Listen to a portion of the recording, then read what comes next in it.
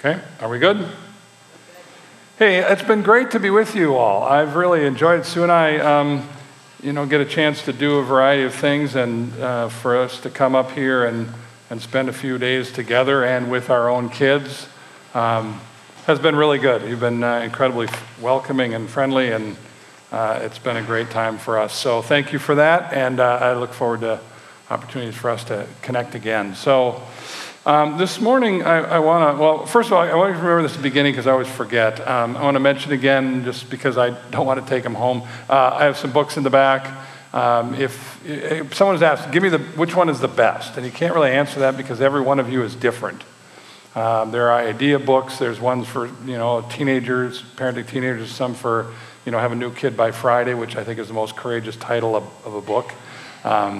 But resources like that, and also some information about youth leadership. We are very similar to Family Fest. We have shared common values, and we care about serving parents and churches. If there's any way we could come into your church and do a seminar with parents or something like that, let us know. We'd be happy to do that, or train volunteers. We coach youth workers who are trying to figure out how to share the gospel to the next generation. So anything we can do in that regard. One of the things that happens for us as parents is you get uncool pretty quickly in the journey. You think you might still be, but you probably aren't anymore.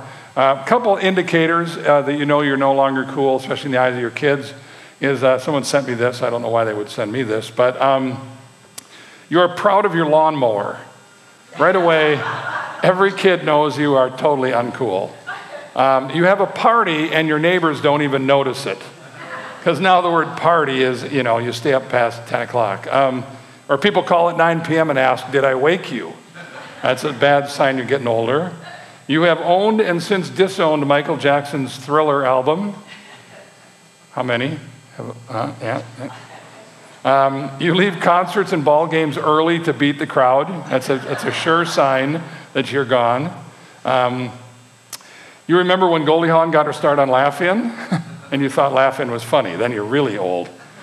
You own a garden hose, pretty much you're uncool in the eyes of a kid, especially if you have a reel, and you're proud of that reel. This is a bad one. When you're asleep, but others worry that you're dead. That actually had Bree, I was taking a nap, and Bree came over and poked me.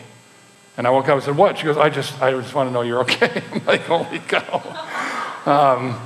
So I want to talk about going home. This is where we turn, and now it's a chance to go home. And like he said, even this morning was a reminder that life, when we get home, gets crazy. Some of you are taking home sick kids. Some of you are taking home really tired, crabby kids. Some kids are taking home really crabby, tired parents. It just all of a sudden we leave here and life happens. And I want to think about the excuses that you and I tend to use that when we go back into our real world, when we try to make life work there, faith work there tends to be some voices that pop into our head as to why we don't do things. I want to remind you a couple things we talked about the other day. One is parenting requires clarity and in your purpose, and not to raise children, but to raise adults. Deal with power and control. That's a tricky one. We talked about fighting the culture, not because culture is terrible, but it is going to pull people. And it has certain values, and whether it be the happiness thing or the 4 Ps. We're going to have to figure out how in our family we're clear about this is what we want to build into our child, the character traits, the qualities, etc. And vagueness will kind of kill you. Vagueness is killing the church, kills a lot of us. And then, therefore, naming your core values. Some of you have been talking to me about that, telling me kind of ones you're working on or ones that came really quickly to you. And that's good.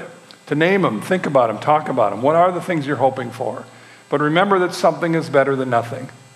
Hope is not a strategy, but strategy doesn't have to be huge. It can be something. Do something when you get home. The excuses will tend to cause you to not do these things.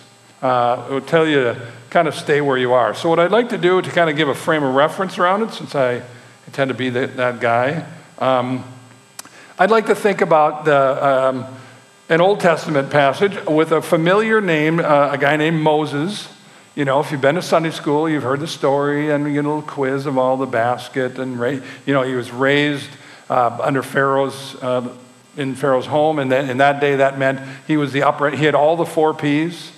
He was popular. He had the possessions. He had the training. He had education. He had everything going for him for the first 40 years of his life, right? Remember that? And then anybody remember what happened at 40 years old? Little Bible Sunday school trivia. What happened at 40? Anybody? He killed somebody. Got mad because a guy was messing with one of the Hebrews, and he knew he was of Hebrew origin, and so he got mad and he killed the guy. That shows decision making, but not great judgment. And so his anger got a hold of him. He killed him, buried him in the sand. The next day, someone mentioned it, and so in a great act of courage, Moses runs and hides. So he goes over the hill into Midian, which is kind of as far from the place where he had been as possible. Now you have the next 40-year chunk of his life where he's hanging around sheep, and he's a shepherd. That's it. I don't know, I want to offend anybody, but I worked on a sheep farm for one summer when I was a teenager. A couple things about sheep you need to understand. One is they smell really bad. So, I mean, it's just kind of gross. And number two, they're really stupid animals. They'll eat themselves off a cliff. They're just dumb. So a guy who's been hanging around sheep for 40 years, 80 years old, who smells bad and has been hanging around dumb animals for 40 years. Okay, this is the person God picks. Not the 40-year-old who's got education and got all the stuff and got the 4 Ps. God always surprises us by picking the weirdest people, well, kind of like us.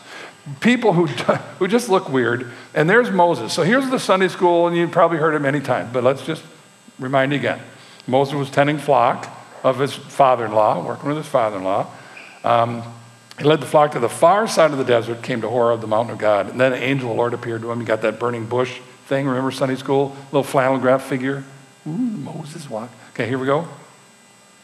Angel of the Lord appeared to him, fans of fire from within a bush.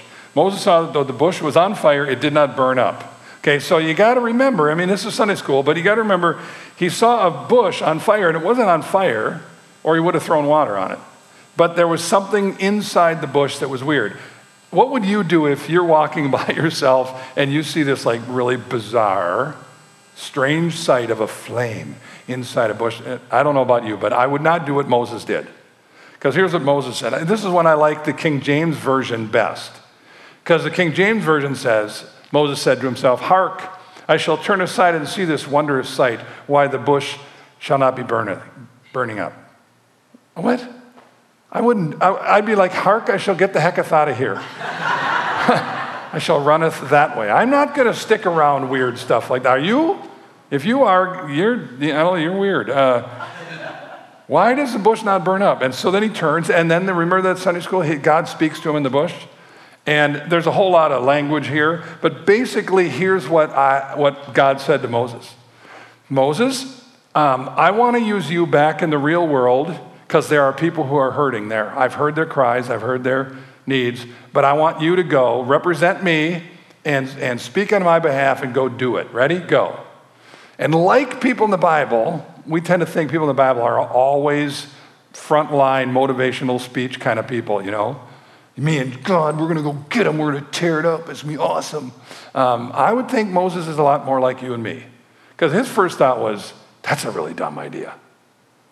And don't you think sometimes when you start trying to find a way to put your faith into practice somewhere, whatever it is, whether it's just starting to figure out if there is a God, or if you really believe there's God, but putting it into practice wherever you are in the real world, there's things that trip us up. It's the excuses that come. It's the response to this. So I want to unpack 5 excuses Moses gave that I think travel way over time and speak to us as parents or just as leaders or people in the workplace or whatever, wherever our faith is. The first thing he says is, God says, I want to do all this stuff. I am sending you. And in verse 11 of chapter 3, he says, "Who am I that I should go to Pharaoh and bring the Israelites out of Egypt?"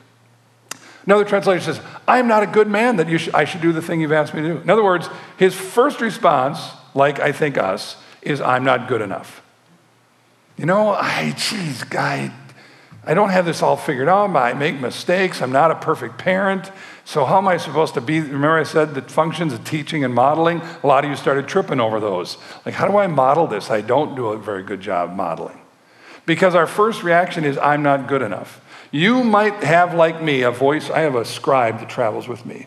the scribe ever since I was little is the one that immediately will point out my mistakes.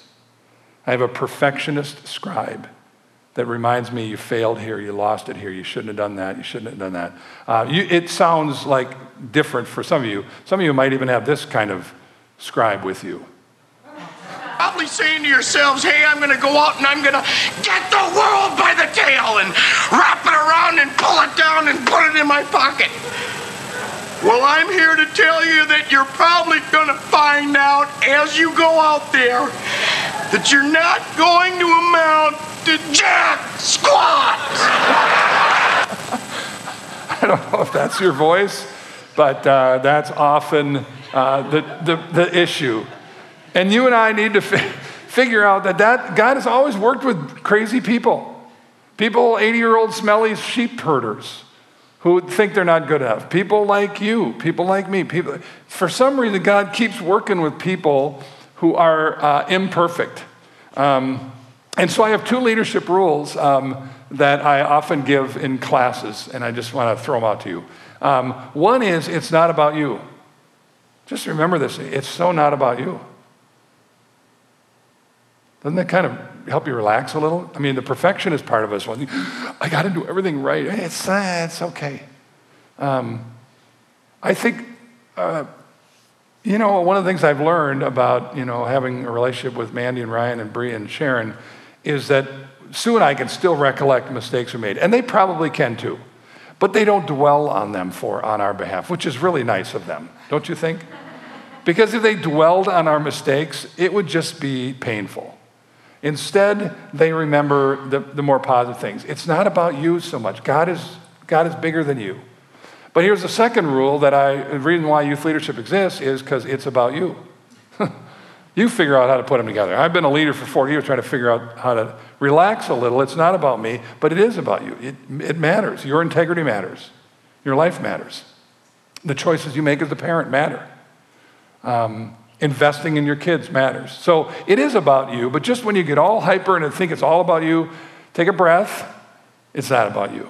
And I don't know how you're going to figure out how to put those together, but the good enough thing only focuses on you, and then you start feeling not good enough. So that's the first excuse. Second excuse is, I don't know enough about God. Especially when it comes to faith stuff at home. Go do devotions with your kids or have a prayer time ritual, and you're like, I don't know how to do that. What if they ask me a Bible question and I don't know it? That's kind of what happens here. He says, suppose I go to the Israelites and say to them, the God of your fathers has sent me to you, and they ask me, what is his name? What am I supposed to tell them?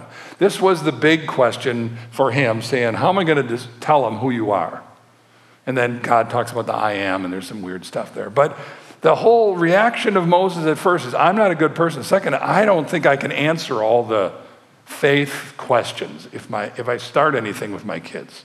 So what happens is we tend to clam up. We tend to not talk about it. Remember I said one of the things about family is to talk about faith? This is the excuse that will cause you to not. You hope your life will be the example. And that's good, but sometimes we have to talk about it. Just however that works for you. With your personality of your kids. You have some kids who are just chatters, and they'll talk. Others of them are not. You have to find the moment, or the kid will find the moment for you when you're not ready. And you're getting dinner ready, and all of a sudden she comes over and, Mom, can I ask you a question? If you're not careful, you'll miss that important little thing. Well, honey, I'm really busy right now. But often when your kids say, can I ask a question, whatever you're doing is not as important as that moment. And it's hard, but sometimes we're afraid because we don't know enough about God. Third one is a good one. What if they don't listen to me or believe me? It comes right up in the text. Moses says, what if they, chapter 4, verse 1, what if they don't believe me or listen to me and say, the Lord did not appear to you? In other words, what if they doubt? What if they wonder? What if they struggle? Remember, one of the faith factors is a safe place to struggle. What if they don't believe us? Of course they're not going to always. People around us aren't going to. People in our workplace are not going to. That's part of what it's like. You'll have kids in your family that'll start to struggle. And what if they don't listen? It causes us to back away, to struggle, to say, well, I don't want to say anything. And it is important to give people space. Let them question. Let them wonder. But what if they don't listen to me? Here's another one. I don't have enough talent. Here he asks in chapter 4, Moses is still arguing with God, by the way, and God is like, really, seriously, you think that's going to stop me? They keep going back and forth. He says, O Lord, in verse 10 of chapter 4, O Lord, I have never been eloquent, neither in the past nor since you have spoken to your servant. I am slow of speech and tongue. Now, you see, you got to understand, to Moses, the job that God gave him was to go from here, go there, and speak to Pharaoh. So his first reaction was, I don't know how to do this. And we think he might have a speech impediment, something like that. But we don't know. But his first reaction is, I'm not talented enough. Don't you kind of feel like, if I could sing like that, man, God could use me? You know, God bless him. I just resent him a lot. You know, because you think those are the kind of people God can use. But then we look at ourselves and go, holy cow, we got boringly ordinary in front of us. By the way, we talked in our small group about comparison. You do a lot of comparing yourself to other parents, to people in your church. Two things to think about when you come to comparing with people in church. Number one is, most of your churches have magic doors in your church. Do you have magic doors in your church? Those are the doors between the parking lot and the foyer, lobby, narthex, or vestibule, depending on what you call it in your church. And outside of that wall is when you're yelling at your kids, pull your pants up, I told you, get those earphones. You're screaming at them and you're being yourself. And then you walk through the magic doors and instantly you're perfect. You're like, hey, hi, how are you? And everyone goes, how you doing? I'm doing great. If you have teenagers, they're behind you going, oh, geez, are you kidding me? Because the magic doors tell us that we have to fake it a little bit. And we all get pretty good at it, don't we? That's one reason why comparison doesn't work. Second is, you compare everything you know about yourself with everything you do not know about them, and you end up coming up inferior every time. Because they look like their marriage is perfect, their kids are perfect, and they get along, and then you think of yourself and go, oh my gosh, my life is a mess. The comparison rule is everything looks better at a distance. Everybody's life looks better at a distance. When you get closer to it, you start seeing weeds in their lawn, lawns look better, marriages look better, kids look better. But when you get close, like you are with your own life, you realize, I don't have enough talent. I'm boringly ordinary. My life is a mess. And then we realize that excuse doesn't seem to stop God. I don't often say this, but I'm just thinking about it. Had you told me when I was a teenager or a child that most of my life would be flapping my lip a lot, talking a lot, training people, doing 3-hour seminars, all-day classes, 3-day classes, blah, blah, blah. I get sick of me after a day. But, 2-day classes, 3-day classes. If you would have told me that would be my primary job, I would have said you are absolutely nuts. There's no possible way that could be true. There are two reasons. One is I didn't know anything about God at the time, and so the thought of talking about God just was weird. And secondly is because I did have a speech struggle. Growing up, I stuttered and stammered and I lisped, and I went to speech therapists for most of my elementary school years. I was terrified of speaking. I took a speech class, and it was horrible. My first talk at Young Life, I think I almost wet myself. It was beyond being scared. It was a terror that I would fall back into the patterns that I had as a child. Because we have this voice that says, you're not good enough, you're just not good enough, you don't have enough talent, you can't.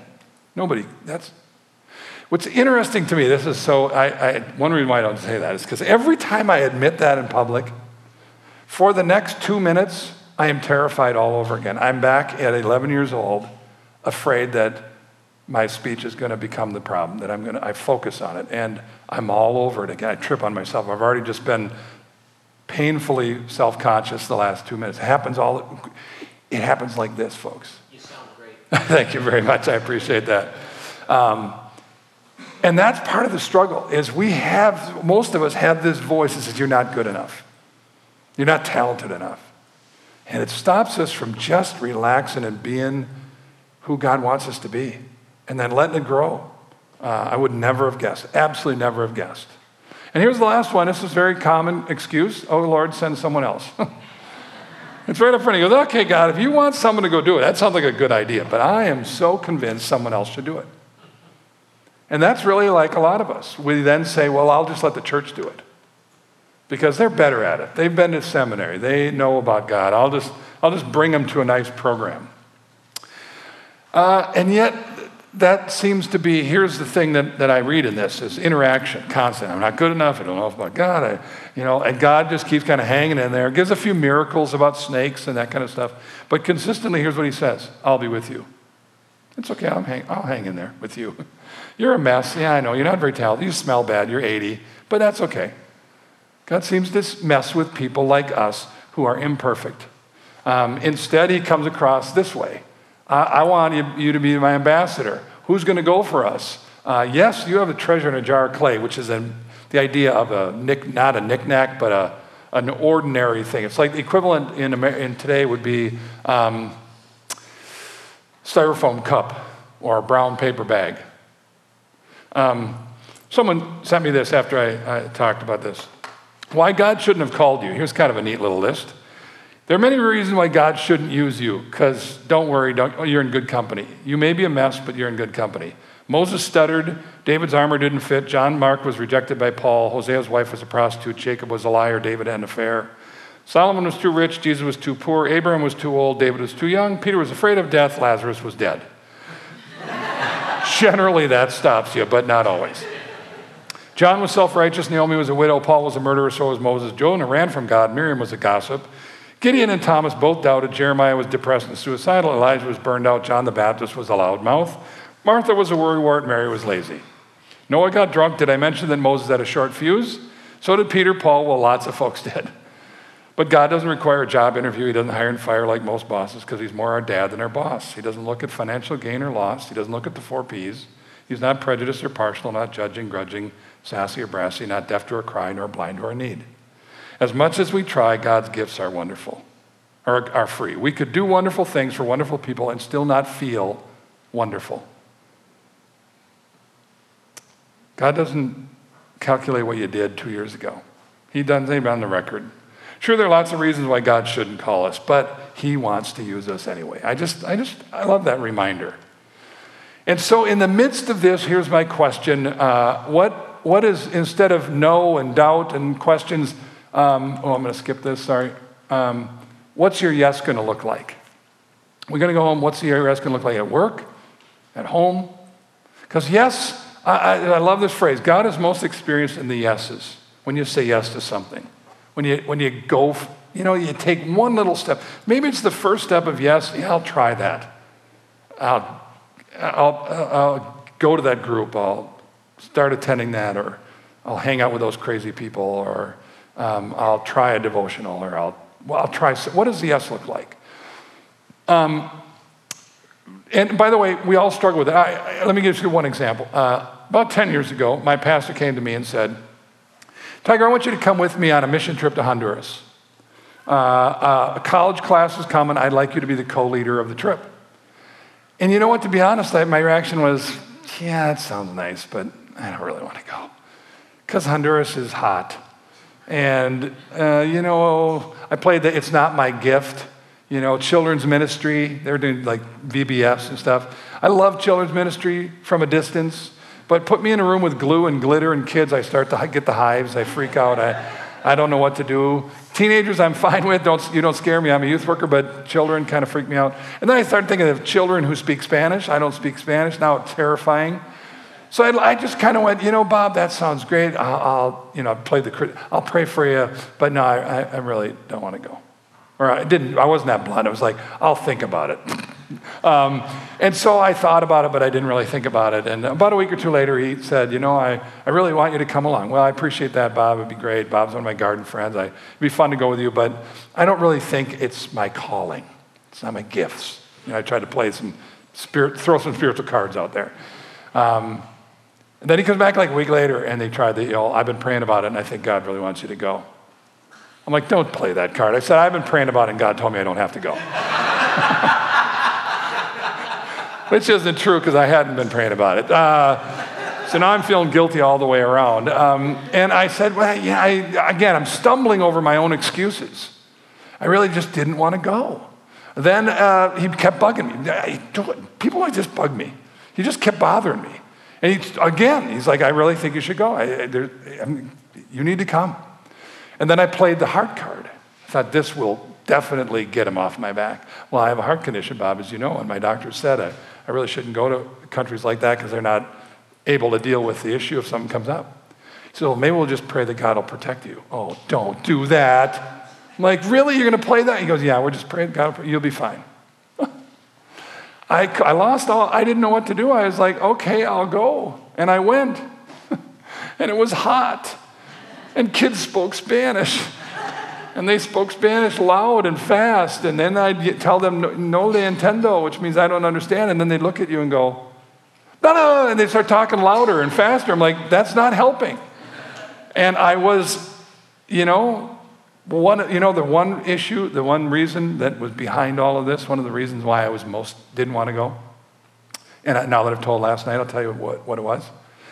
I was going to be leading college kids, and I knew that in Honduras, I would have to admit that I'm weak, and I can't be in front of the pack the whole time, that I would have to stop, because heat does drain me, and I would have to take a nap. And I thought, how embarrassing will that be? It was my ego that was really getting in the way of saying yes, because I didn't want to admit to a group of college kids that I'm frail. But I said yes, and then Nicole Perez changed my life. This little girl was the one that was there the whole time. Every session, Nicole was there. And this is the day we left, and got a picture with Nicole. I thought, what a great little picture, Nicole Perez. And I put her down. She, jabbered away, and I was like, Dios le bendiga, which means God bless you. That's all I had. Dios le bendiga. Pat her on the head, put her down. The line of people saying goodbye to us were there. She would walk around, she'd crawl, cut through the line, and reach down and pull my pants. And I looked down, and she'd go, oh, pick her up. She'd jabber. I'd say Dios le bendiga, kiss her on the forehead. She'd kiss me on the cheek, put her down, cut in line, pull my pants leg. After about the fourth time, folks, I am a mess. I am just a mess holding this girl. And I don't have these visions. It wasn't like but it was kind of like I heard her look at me and say, are you going to come back? Did you just do this to feel good about yourself, take a picture of the brown-skinned child and go home? Or are you going to come back and watch me grow up? Are you in or are you not? It was like, I turned to Pastor Bob. I held her like this, and I turned to Pastor Bob and said, you've ruined my life.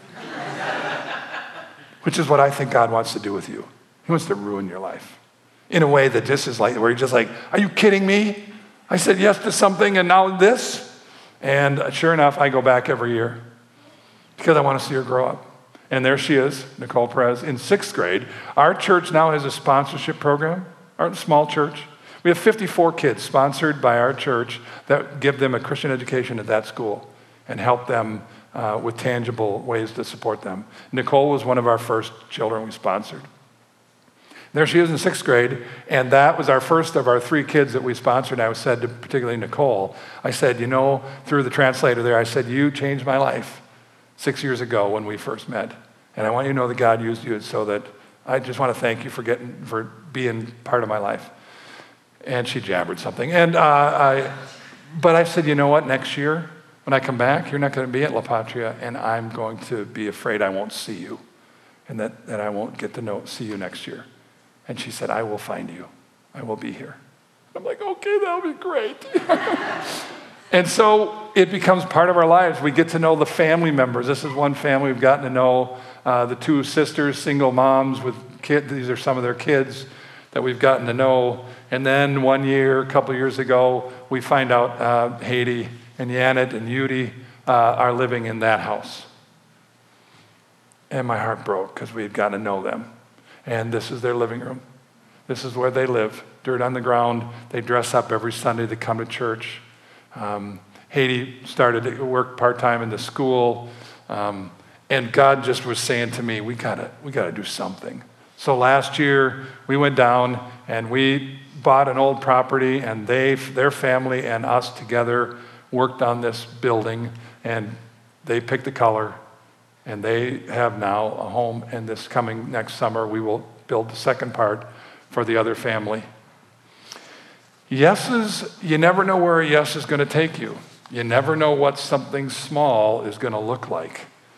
But reluctant yeses is still a yes. And so I want to close with this story from my friend Mike Akinelli. Every month, the youth group at River Road Church visited Holcomb Manor. Both my parents ended their lives in nursing homes, so this story makes a lot of meaning to me. Local manor, a nursing home, to hold church services for the residents. Daryl, a reluctant youth group volunteer, did not like nursing homes. But when a flu epidemic depleted the group of sponsors, Daryl agreed to help with next month's service as long as he didn't have to be part of the program. So during the service, Daryl felt awkward and out of place. He leaned against the back wall between two residents in wheelchairs. Just as the service finished and Daryl was thinking about a quick exit, someone grabbed his hand. Startled, he looked down and saw a very old, frail, and obviously lonely man in a wheelchair. What could Daryl do but hold the man's hand? The man's mouth hung open, his face held no expression. Daryl doubted whether he could even hear or see anything.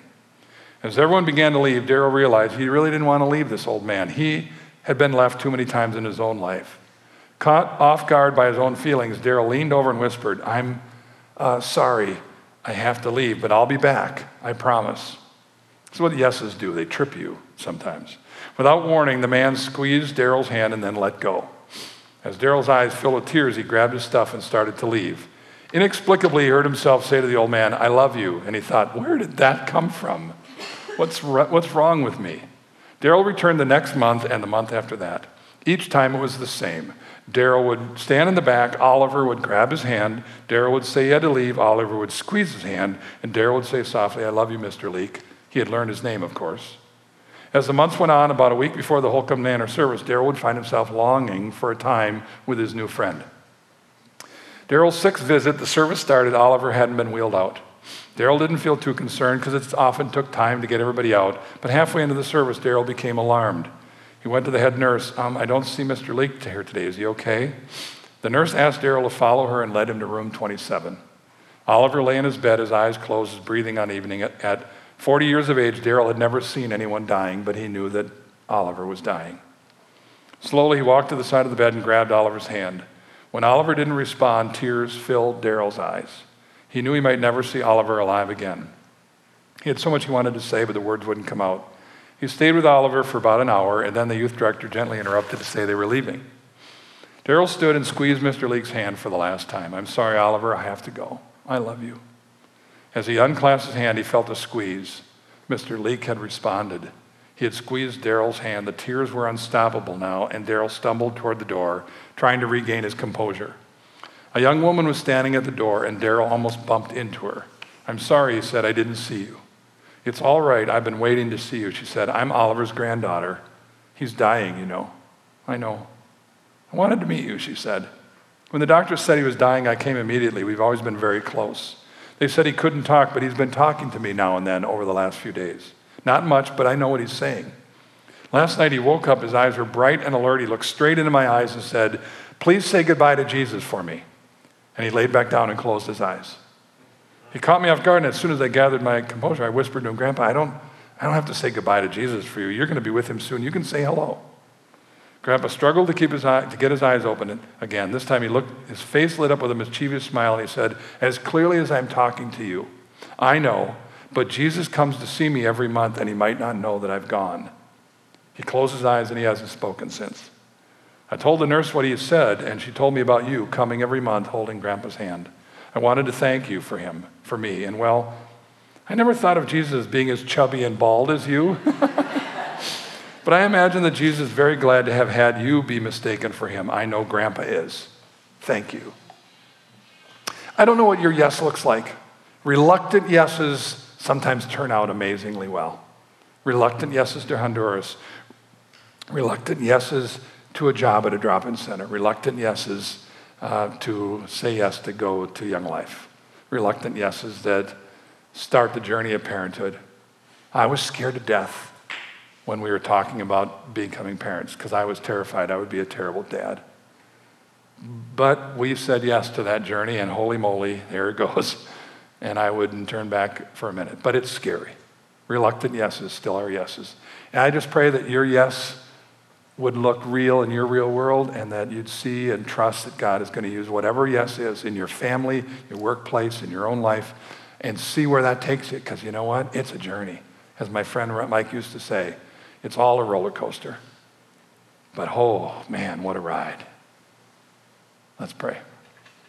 God, thank you for helping each of us say yes, even though we're scared and we have excuses. Help us to trust that a little bit more, love our kids a little bit more, be a little clearer. Thanks for the opportunity to be here, and we look forward to where the yes is going to take us in Jesus' name. Amen. Again, thanks so much for a chance to be with you. Thanks for all your comments. It's been a privilege to be here. So God bless you as you head home.